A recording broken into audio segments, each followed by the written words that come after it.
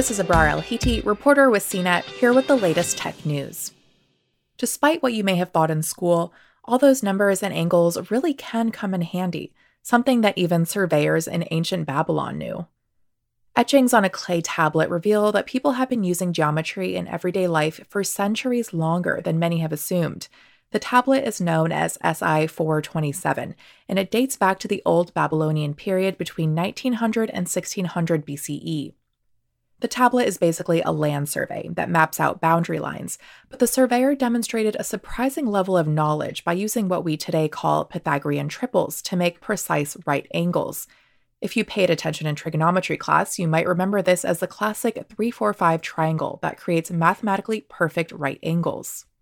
University of New South Wales mathematician Daniel Mansfield said Wednesday in a statement, "The discovery and analysis of the tablet have important implications for the history of mathematics.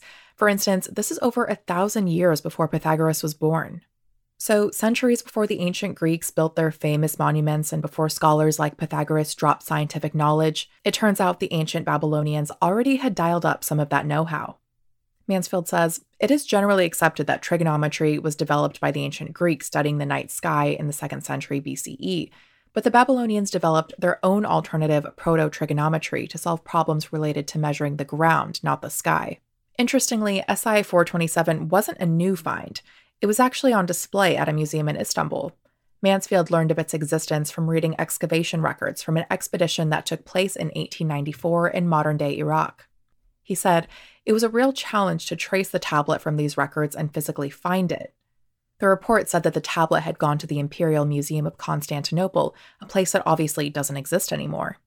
Once Mansfield tracked the object down, it took months to decipher its significance, which is laid out in full detail in a study published Wednesday in the journal Foundations of Science. There is one mystery that remains with the ancient tablet. The number 2529 is written in Old Babylonian base 60 on the back. Mansfield said, "I can't figure out what these numbers mean. It's an absolute enigma. I'm keen to discuss any leads with historians or mathematicians who might have a hunch as to what these numbers are trying to tell us." For more of the latest tech news, visit cnet.com.